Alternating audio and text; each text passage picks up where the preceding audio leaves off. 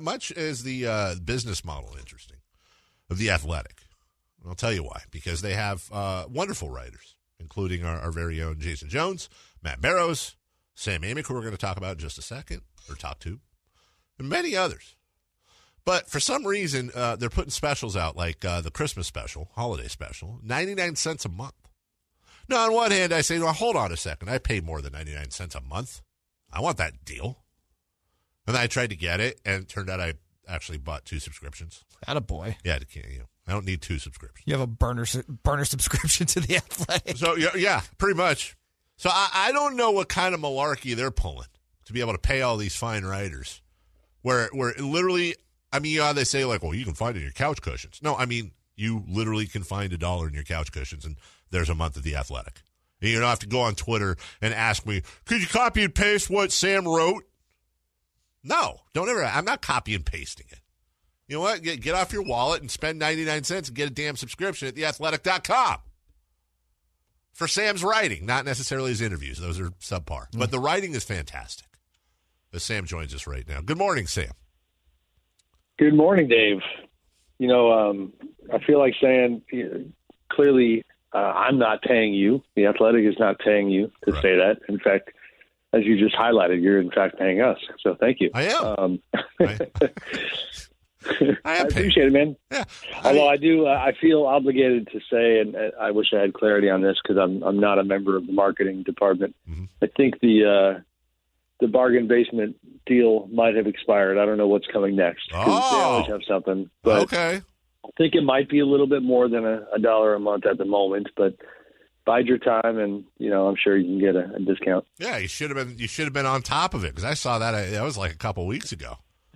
That one was good. People jumped all over it. It is. You and I have talked off air about it a bunch. It's such an interesting model in terms of, as the writer, like you write stuff and like that threshold where people who don't want to get off their wallet, it always cracks me up. People will hit me on Twitter and just be like, damn it, you finally got me, like I got to read this one, so it's, it's a good model, a lot of good coverage. So appreciate the support. Oh, and listen, I'm not going to lie, which I would normally, but I'm not going to lie this time. I'm nobody goes, you know what I really want? A paywall. That's awesome. And there are things out there like Washington Post has a paywall. I don't subscribe. New York Times has a paywall. I don't subscribe. There's a lot of paywalls out there, but my goodness, if you're a sports fan, I know we're doing like an infomercial now. That's my fault. But really, if you're a sports fan, you're not getting better coverage. Like at some point. Anyways, you get my point, Sam. Sam, I'm trying to tell you that a subscription to The Athletic is a good thing, and whether you believe me or not, I'm telling you it's true. Thanks, buddy. I'm finally convinced. Are you? Have you even had time? Have your fingers had time to rest in the off season? Are you doing your preseason finger calisthenics, getting ready for all the writing and typing you will be doing full time here? And really, now we're there. Do you even feel like? It seems like just yesterday you were in Florida quarantined to Disney World forever, and now here you go. You're back at it. No, I mean, it doesn't. It feels so weird, man. The rhythm is off. Players are going through it, obviously, very different degree. Coaches, and you're talking for me, 15 years of covering the NBA when your life has been, training camp in October. Regular season, November, late October, whatever it might be. And then just kind of from there you go. And so now the rhythm is off. The experience is obviously so much different. I mean, I am kind of getting used to it again as far as being productive from home. But, man, it's like, Dave, I wake up and glance at the email, and it's like, okay, because I obviously cover the whole league. It's like, whose Zoom call do I feel like getting on today? And, and it's like, so last couple of days, the James Harden situation has been a big deal. So, you track down the Zoom link for that one and you hop on and then it's like, am I just an observer today on this call or do I have something to offer? And, the other day I had something I wanted to know from Stephen Silas, the new Rockets coach. And so you hit the little button that, raises your hand and you wait for your turn. So, I mean, it's very, very different. Can't wait to get back to normal times, kind of like Coach K was alluding to and kind of your preface here. But yeah, it's pretty kind of bizarre. Sam, let's jump right into the James Harden situation. Obviously, it coming out yesterday that Philly, amongst other teams, is now a destination James would be okay with going to. Obviously, we've heard the Brooklyn rumors as well, but can you foresee a team, or teams for that matter, kind of swooping in on Harden a la the way the Raptors did with Kawhi in 2018, where it really wasn't reported on? I could, yeah. I mean, I'd be wary. I think there is an element of buyer beware right now because of the way he's acted the last couple of days. The optics have been pretty bad. You know, you're in a pandemic and you're partying in Atlanta, partying in Vegas. You know, MIA with your team. You know, I had a head coach from another team text me the other day that was like, man, $40 million and you can't show up to work. You know, so the optics would, I think, be concerning. I've talked to at least one team that could go after him, could go get him, and it was just a real hard no thank you. Which team? It's the Kings. The Kings don't want MVP. Don't start it. Don't. Sam's joking. All right, go ahead. I'm kidding. Do not aggregate that. Right. All right, go ahead. I apologize. Sorry, Monty McNair, if you're listening. Yeah, I think there's some buyer beware, but I do think some other surprise teams could get in the mix.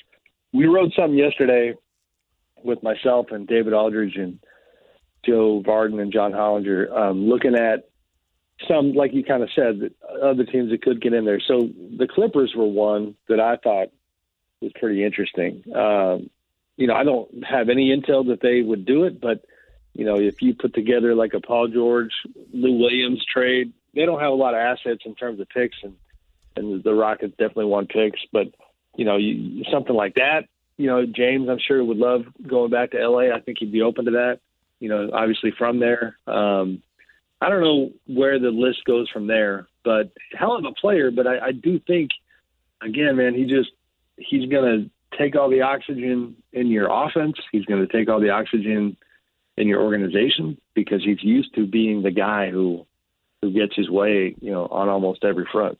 Couldn't agree more with Sam Amick, obviously a learned expert, joining us right now talking about James Harden. And let's talk about Philly specifically. We spent some time on that. The obvious thing there is when you see James reportedly say, hey, I'd be open to a trade to the Sixers, and that fills out the, you know, this historically, you know, superstars generally get traded out of conference. That checks that box. And then the biggest box there is Daryl Morey. And obviously he and James Harden have a bromance that dates back years. And there's a lot of sense made there. But can't imagine Houston would make that trade without either Simmons or Embiid coming back. My question for you is this: around the league, and I'm asking you to guess and speculate, but I'm not entirely sure Ben Simmons has less value than when you factor in age and contract than James Harden. But I also accept that I'm very anti-James Harden as a player. So is that out of whack? Not wildly. You know, the Simmons, I think for sure it would be Simmons is the one that the Rockets would want to get back. And you know, the connection with Philly and Daryl Morey obviously is pretty obvious. Yeah, I mean, Simmons is a hell of a player, man. I mean, defensively, there's probably nobody better on the wing, and he's very versatile and a guy who, as a playmaker and somebody who does what he does incredibly well, getting to the rim. We have spent copious amounts of, you know, coverage and time and airtime kind of nitpicking Ben Simmons' game for years, but within that, have kind of overlooked how good he is, and I do think he's getting better. I mean, you still can't shoot, but you know, yeah. I mean, I get your point. I mean, the age, I think he's probably about 8 years younger than James. Yep. And that's a big deal too. I mean, I was joking about the Kings, but you look at teams like them and so many others who, you know, GMs plan on like age tracks. You know what I mean? You want your core to be around the same age for the most part. Now, I'm not talking about like, sure, add a Vince Carter old head to be a role player at some point, whatever. But I'm talking about the core of what you're doing. You know, James is 31. That's why, you know, Russell Westbrook was a great co-star in terms of that dynamic. You know, guys like that, even Chris Paul. But adding James Harden to your team now with an Embiid who is significantly younger, and that's not the kind of synergy I think you'd be looking for. So no, I mean I get your point, and I'm dying to see what Daryl Morey does. I mean I know for a fact that he's obviously been monitoring this situation. I don't think he has clarity on kind of what James was doing this past couple of weeks and what the message was about his state of mind. But he's not doing himself any favors at all. No. It's a bad look, man. It's a really bad look. And it's really, I feel bad for the Rockets because they have bungled a few things recently.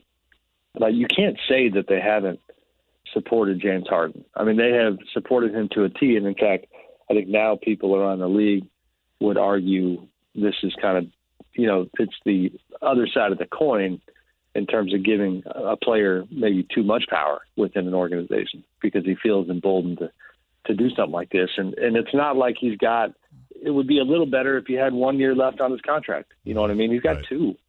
You signed a 5-year deal. At some point, you just got to get to work.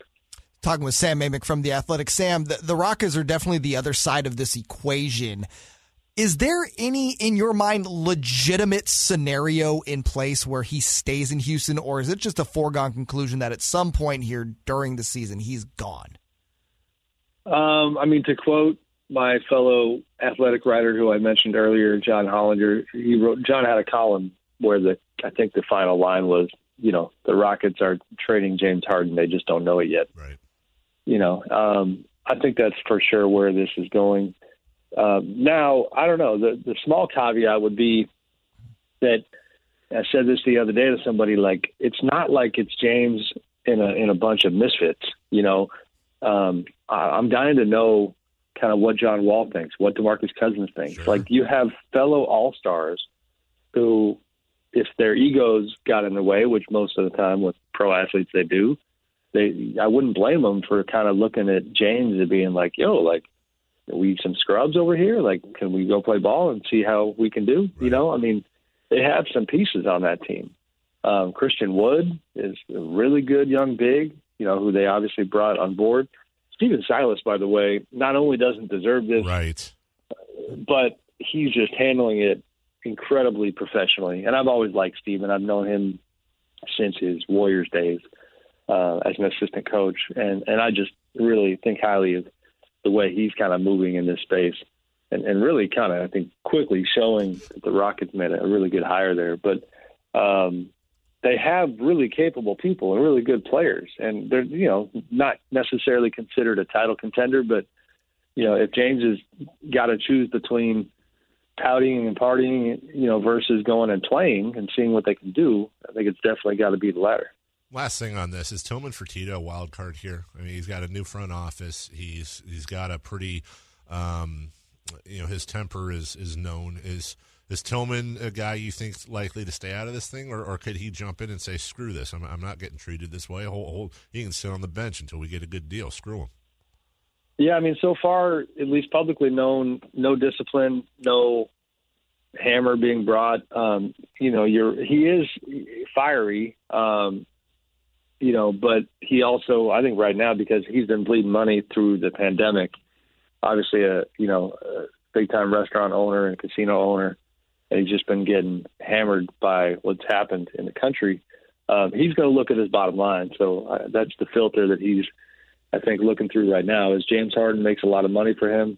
And so, he needs James back on the court while they try to figure this thing out. I think, the decision to, like some people have been calling for them to really come down hard on James and go down the detrimental conduct type of road, I just think that would probably, make a bad situation even worse. So I don't think that's coming, especially now that he reported and is going to go through protocol. But yeah, Tillman is he's always a wild card, man. He stubbed his toe big time as a new owner. We've seen that in Sacramento with Vivek, where people who come into this world think they have it figured out and kind of learn about the unwritten rules and all these different ins and outs. And Tillman has had a rough go, but, and I don't know what he's going to do next. I think he's trying to just get through it and get eyeballs back on the TV again and get James on the court. Sam Amick joining us.